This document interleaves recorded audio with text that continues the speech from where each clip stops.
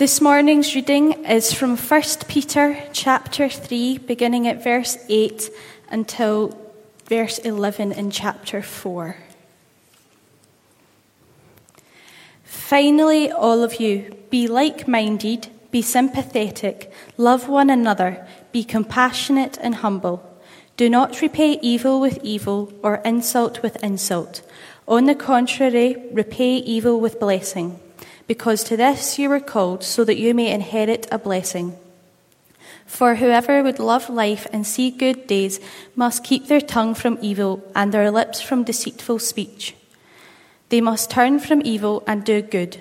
They must seek peace and pursue it. For the eyes of the Lord are on the righteous, and his ears are attentive to their prayer. But the face of the Lord is against those who do evil. Who is going to harm you if you are eager to do good? But even if you should suffer for what is right, you are blessed. Do not fear their threats, do not be frightened, but in your hearts revere Christ as Lord. Always be prepared to give an answer to everyone who asks you to give the reason for the hope that you have. But do this with gentleness and respect, keeping a clear conscience, so that those who speak maliciously against your good behaviour in Christ may be ashamed of their slander. For it is better, if it is God's will, to suffer for doing good than for doing evil. For Christ also suffered once for sins, the righteous for the unrighteous, to bring you to God. He was put to death in the body, but made alive in the spirit. After being made alive, he went and made proclamation to the imprisoned spirits, to those who were disobedient long ago, when God waited patiently in the days of Noah while the ark was being built. In it only a few people, 8 in all, were saved through water, and this water symbolizes baptism that now saves you also, not the removal of dirt from the body, but the pledge of a clear conscience towards God. It saves you by the resurrection of Jesus Christ, who has gone into heaven and is at God's right hand, with angels, authorities, and powers in submission to him. Therefore, since Christ suffered in his body, arm yourselves also with the same attitude, because whoever suffers in the body has finished with sin. As a result, they do not live the rest of their earthly lives for evil human desires, but rather for the will of God. For you have spent enough time in the past doing what pagans choose to do, living in debauchery, lust, drunkenness, orgies, carousing, and detestable idolatry. They are surprised that you do not join them in their reckless, wild living, and they heap abuse on you. But they will have to give account to them who is ready to judge the living and the dead. For this is the reason the gospel was preached even to those who are now dead, so that they might be judged according to human standards in regard to the body, but live according to God in regard to the spirit. The end of all things is near. Therefore be alert and of sober mind, so that you may pray. Above all, love each other deeply, because love covers over a multitude of sins. Offer hospitality to one another without grumbling. Each of you should use whatever gift you have received to serve others as faithful stewards of God's grace in its various forms. If anyone speaks, they should do so as one who speaks the very words of God. If anyone serves, they should do so with the strength God provides, so that in all things God may be praised through Jesus Christ. To him be the glory and the power forever and ever. Amen.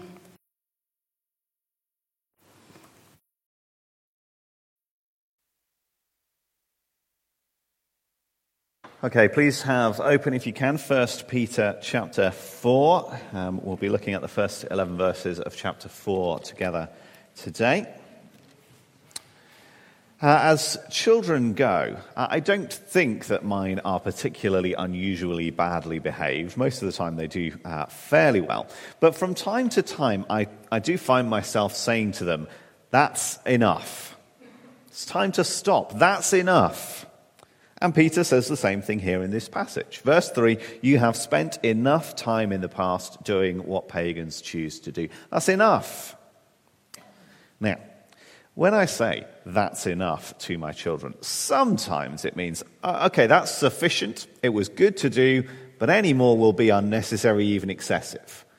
Sometimes it means that. But more often, when we as parents say, that's enough, what we mean is you never should have started in the first place. That's enough running in the kitchen. It doesn't mean, that's enough laps for today. Come back and do some more tomorrow, but in the meantime, you're allowed a rest. No, it means you should not have been running in the kitchen in the first place. And when Peter says the same thing in his letter, that's enough of living like pagans, don't do any more.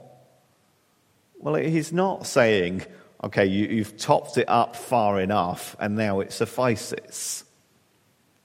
No, he implies it never should have been done in the first place. And that's important because I think sometimes we're inclined to wish that he were saying the other kind of that's enough, or that he weren't saying it at all. Because sometimes we look at the things that pagans do, and at least some of those things look kind of fun, don't they? People sin because they want to. People behave in these kinds of ways because it is attractive. And so Peter says, don't be inclined to think that. Don't be inclined to think, I could have a little bit more fun before I settle down. Maybe one day in the future I'll have a wild weekend of excess while I still can. No, Peter says you have spent enough time on such things. And that is true even if you've never spent any time on those things. Even if you've never been drunk, never done anything that could be called carousing, never mind orgies, your sexual life has been impeccably chaste. Even if that is true, there is still in these verses no license to pursue the things that pagans choose to do, is there? On the contrary, says Peter, live for the will of God, not for earthly desires. So these verses, they form the end of a section of this letter that began right back in chapter 2, verse 11. Dear friends, I urge you as foreigners and exiles to abstain from sinful desires, which wage war against your soul. Live such good lives among the pagans, that though they accuse you of doing wrong, they may see your good deeds and glorify God on the day he visits us. You can see how those same ideas are then being picked up again here at the end of this section. And the whole thing has been focused on this idea of abstaining from sinful desires, hasn't it? Despite being strangers in this world, do not live as this world does. We know that this is the end of that section because it finishes with this doxology, ascribing glory to God in the final sentence of verse 11. And then verse 12 starts with a fresh address, dear friends. So concluding this section, what does Peter choose to focus on? Well, he considers what living for God will look like. And my thinking, at least, has coalesced around three ideas in this section. First, he says, live for God as those who have finished with sin. Live for God despite derision. And live for God in light of the end. Live for God as those who have finished with sin, despite derision that may come, in light of the end of all things.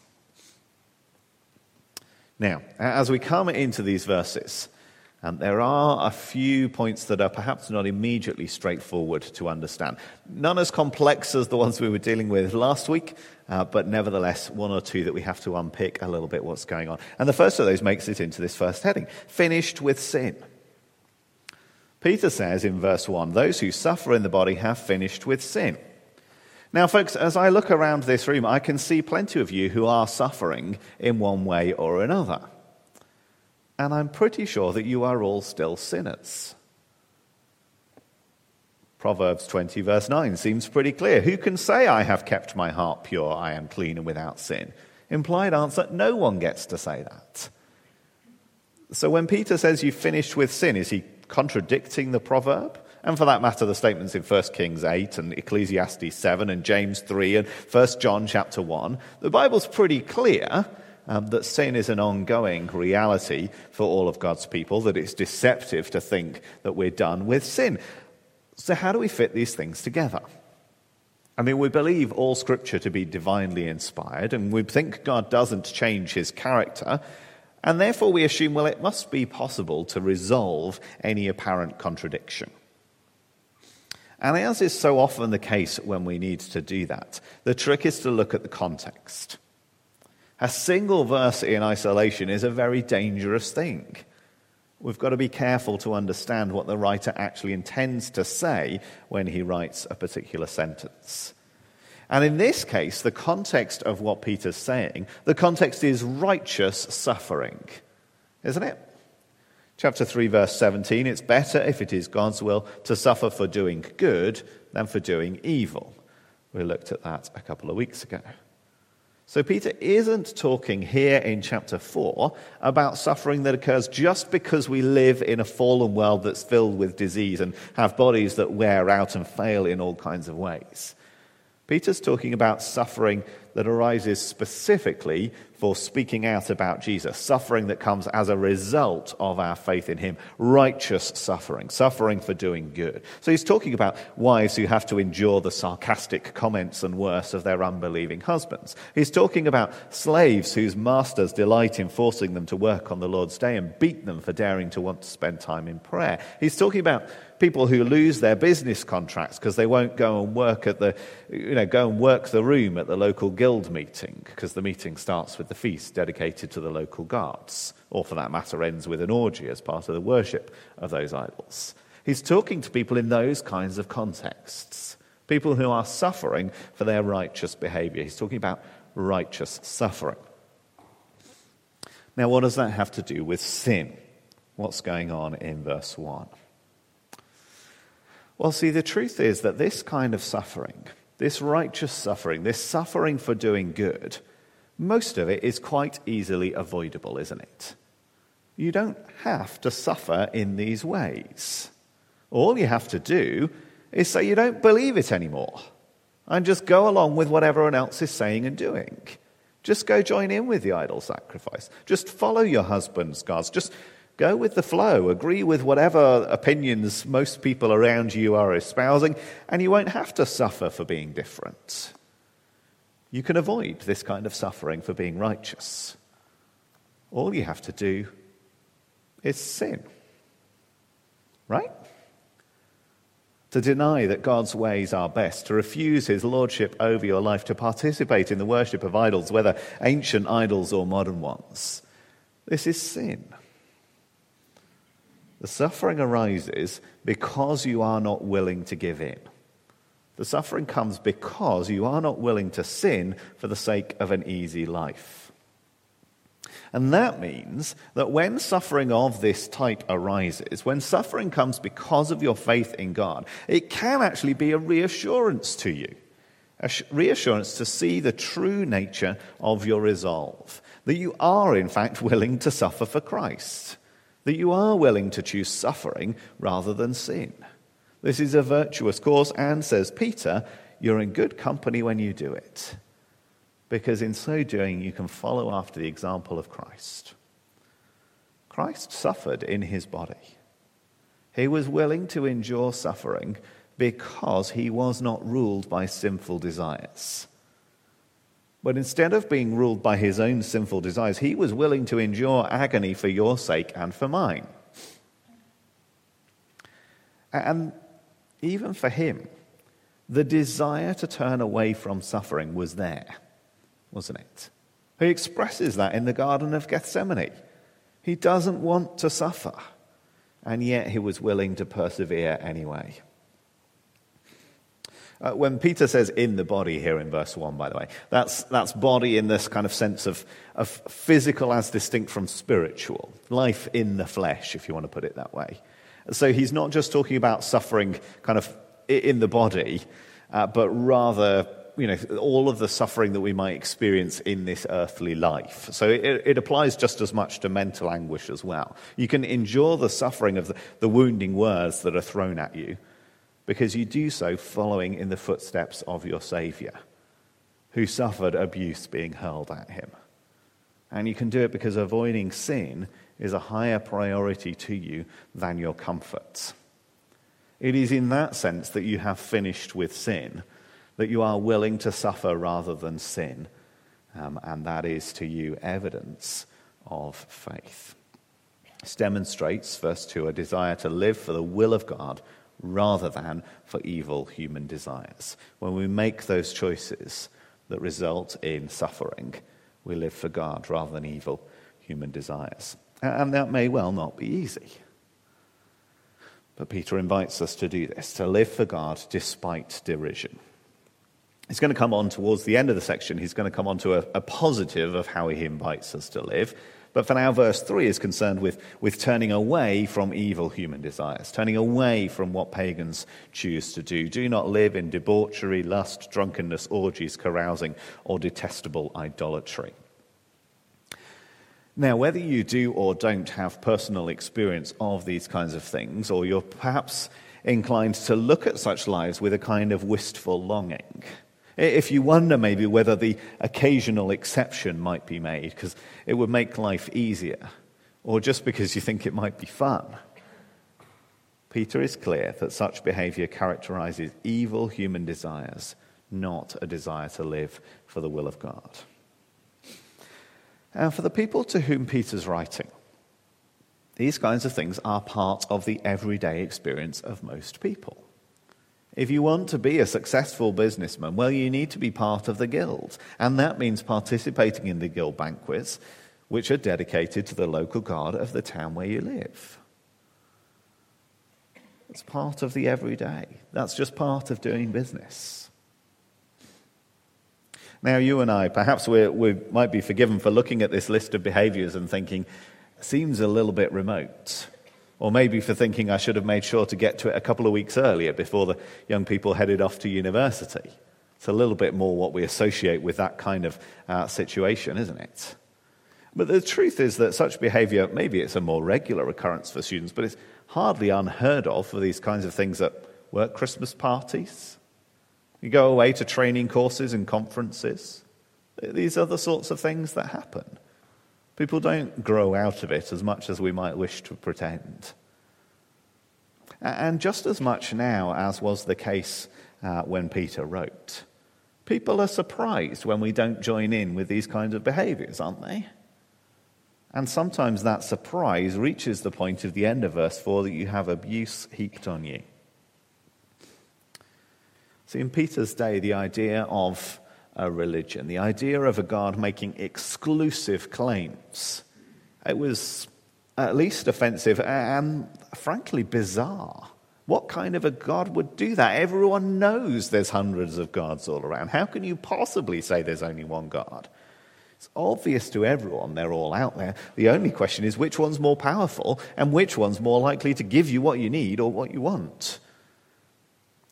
You can worship whichever gods you want, is the attitude of the day. You can worship whichever gods you want, but don't you dare criticize me for worshipping my gods. And frankly, why on earth wouldn't you want to join in with worshipping them? Get whatever you can. See, it's not so very far away from today, is it? We live in a world which believes that something can be true for you.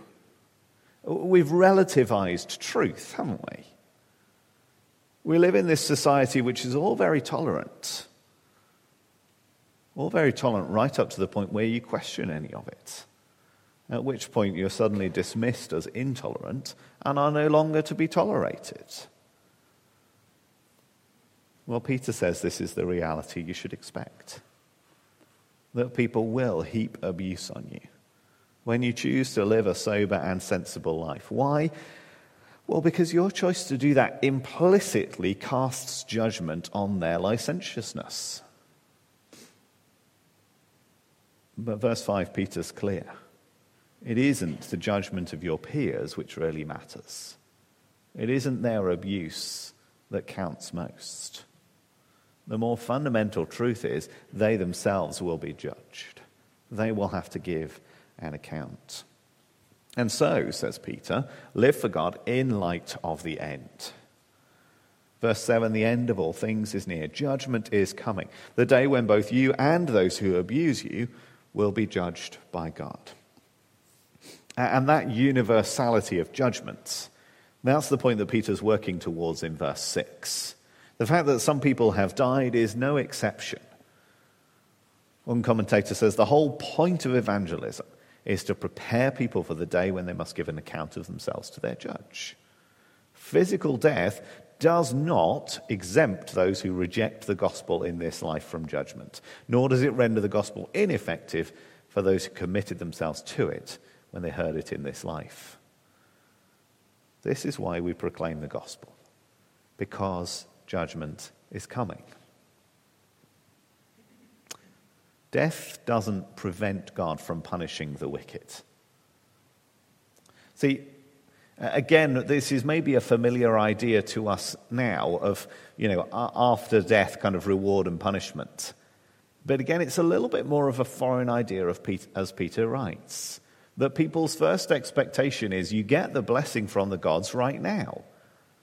You can see who's right with the gods because they're the ones whose crops are growing. They're the ones whose families are growing, who have hundreds of sons and daughters. You can see the blessing of the gods in front of you.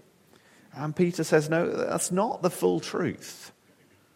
Death isn't the end. Death isn't an escape. Judgment is coming. It doesn't prevent God from punishing the wicked. And death doesn't prevent him from being our Redeemer.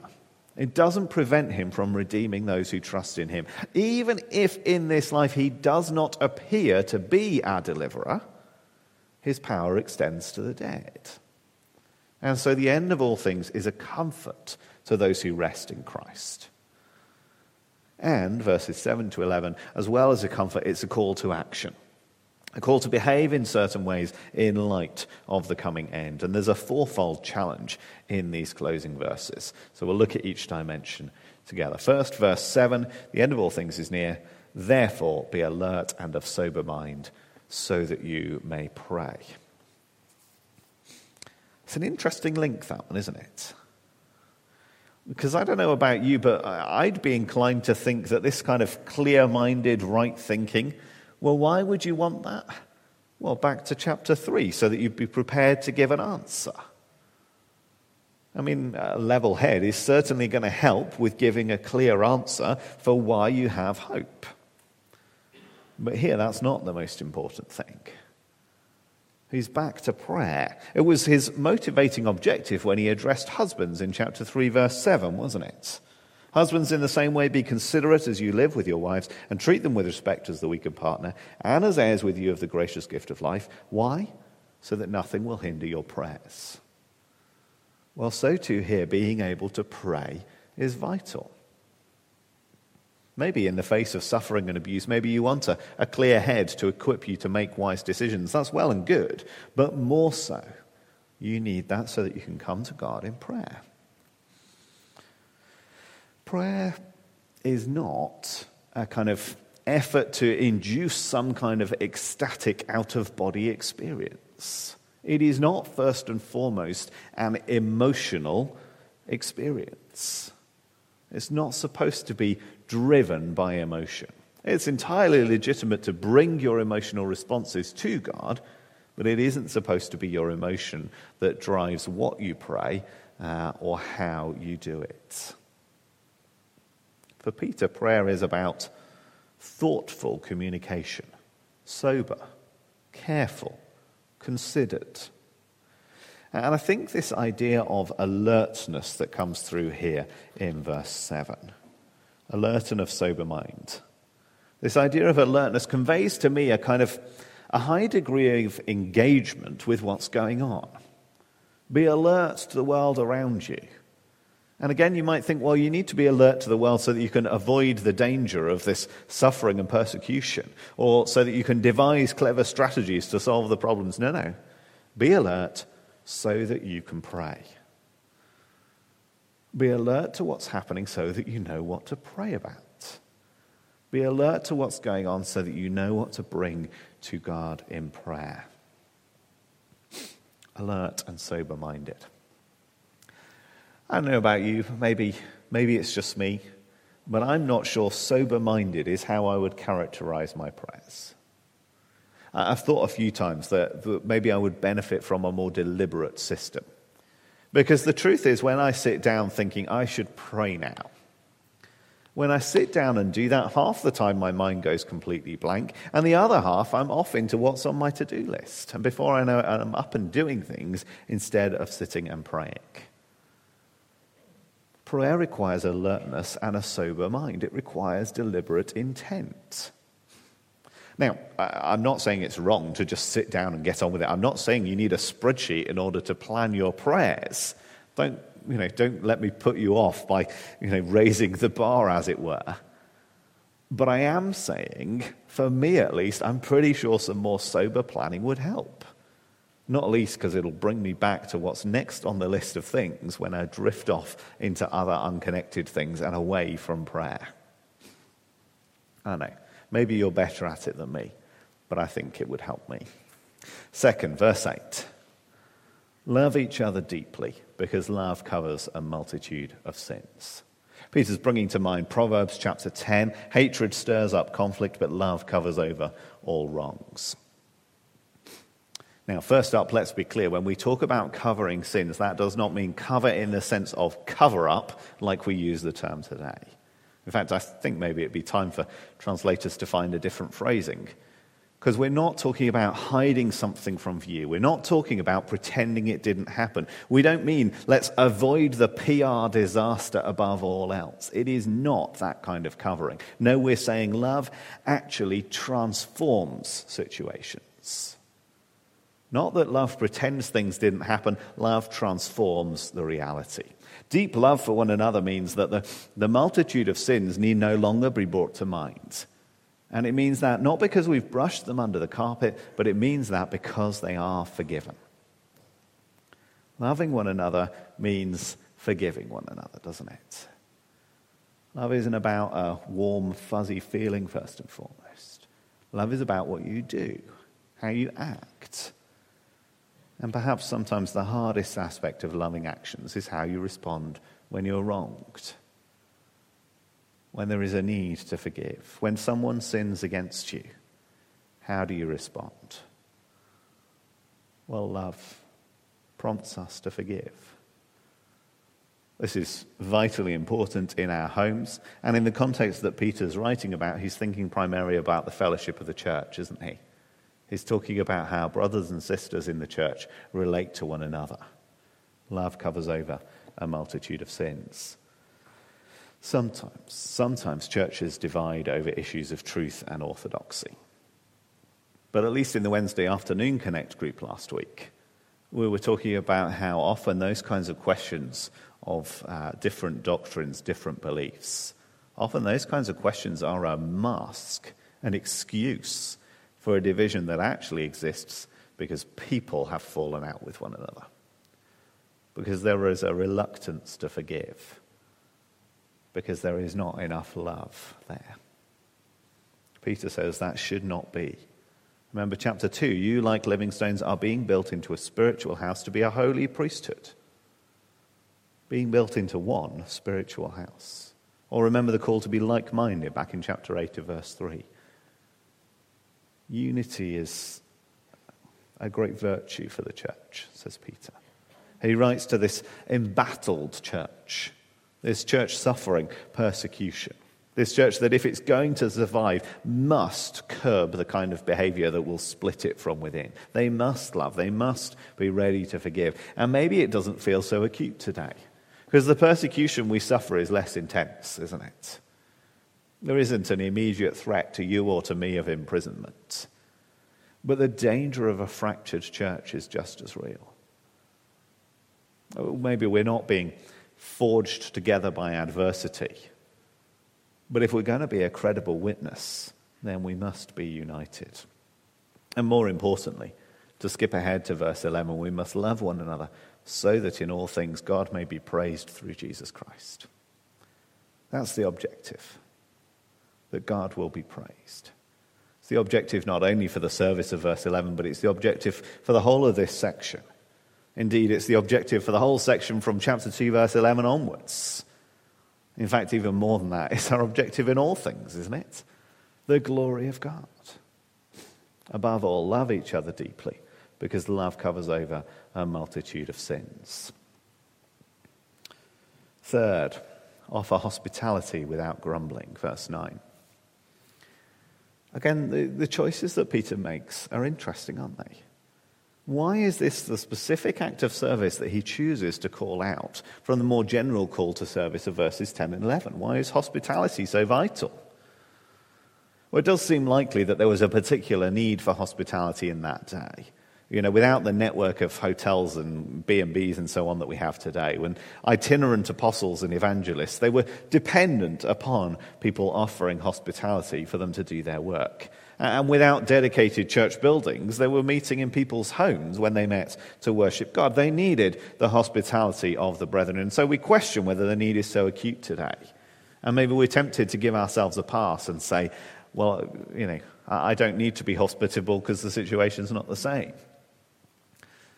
But Peter talks about one another in this verse. He doesn't say offer hospitality particularly to those outside. He doesn't say offer hospitality to visitors. He says be hospitable to one another. It sure sounds like that applies more locally than the visiting preachers. And if you want to talk about opening homes for worship, well, let's notice that doing so was to very visibly, very publicly align yourself with the church. When they were hospitable in that way, when they had those meetings in their homes, they invited persecution upon themselves, didn't they? They publicly aligned themselves with that, and Peter says, do it anyway. So folks, let's not cop out of it today because it's a bit inconvenient. Because they were called to do it in much more difficult contexts. Now, hospitality looks different in different contexts. We've talked about this before. But let's remember that church is family. And that means inviting people in without expecting the house to be immaculate. Because the time, the welcome, the love is infinitely more important than whether you have matching plates or even whether you have enough chairs to sit on. You can be hospitable with almost nothing. If you're inviting family members into your home and the church is family, then should you not be inviting your church family in too? Peter says, be hospitable. Fourth, final, the general call of verses 10 and 11. Peter says, each of you should use whatever gift you have received to serve others as faithful stewards of God's grace in its various forms. If anyone speaks, they should do so as one who speaks the very words of God.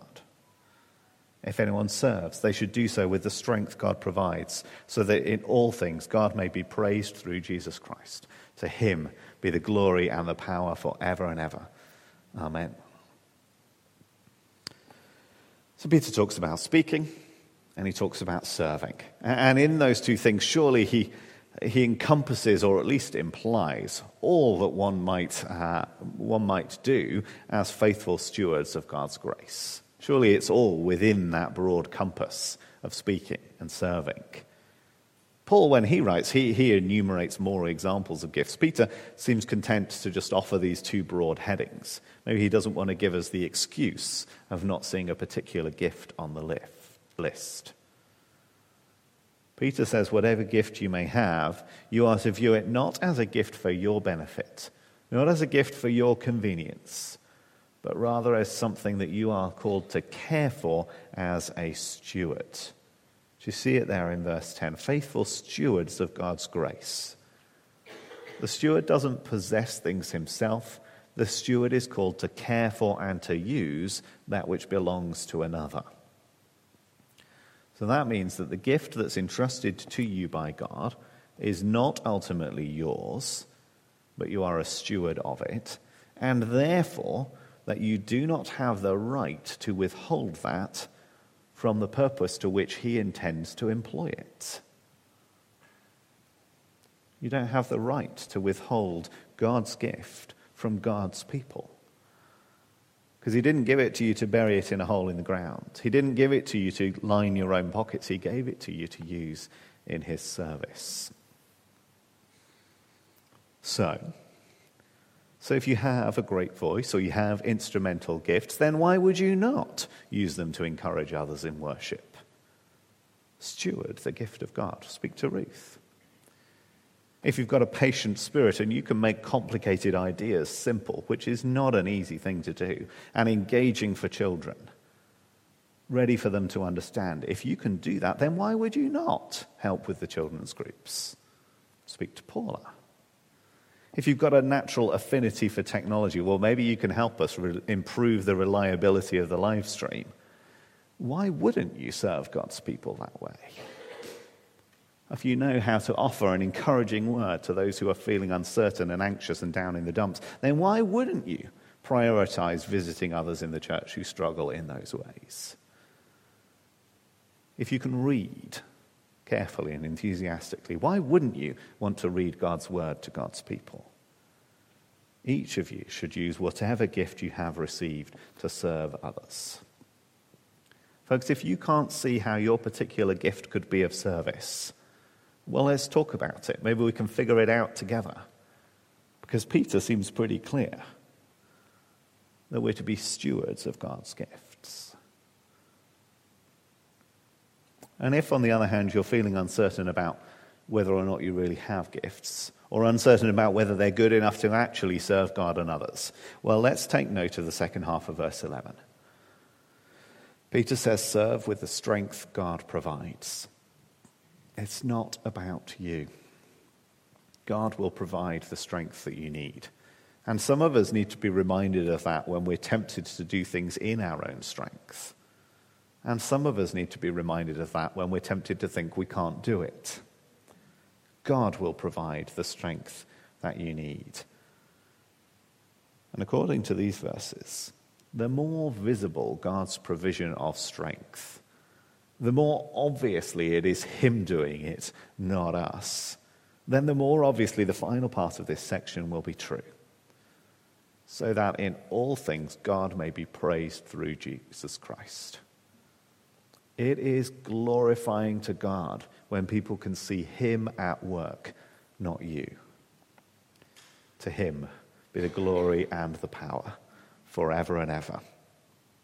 Amen. Let's pray.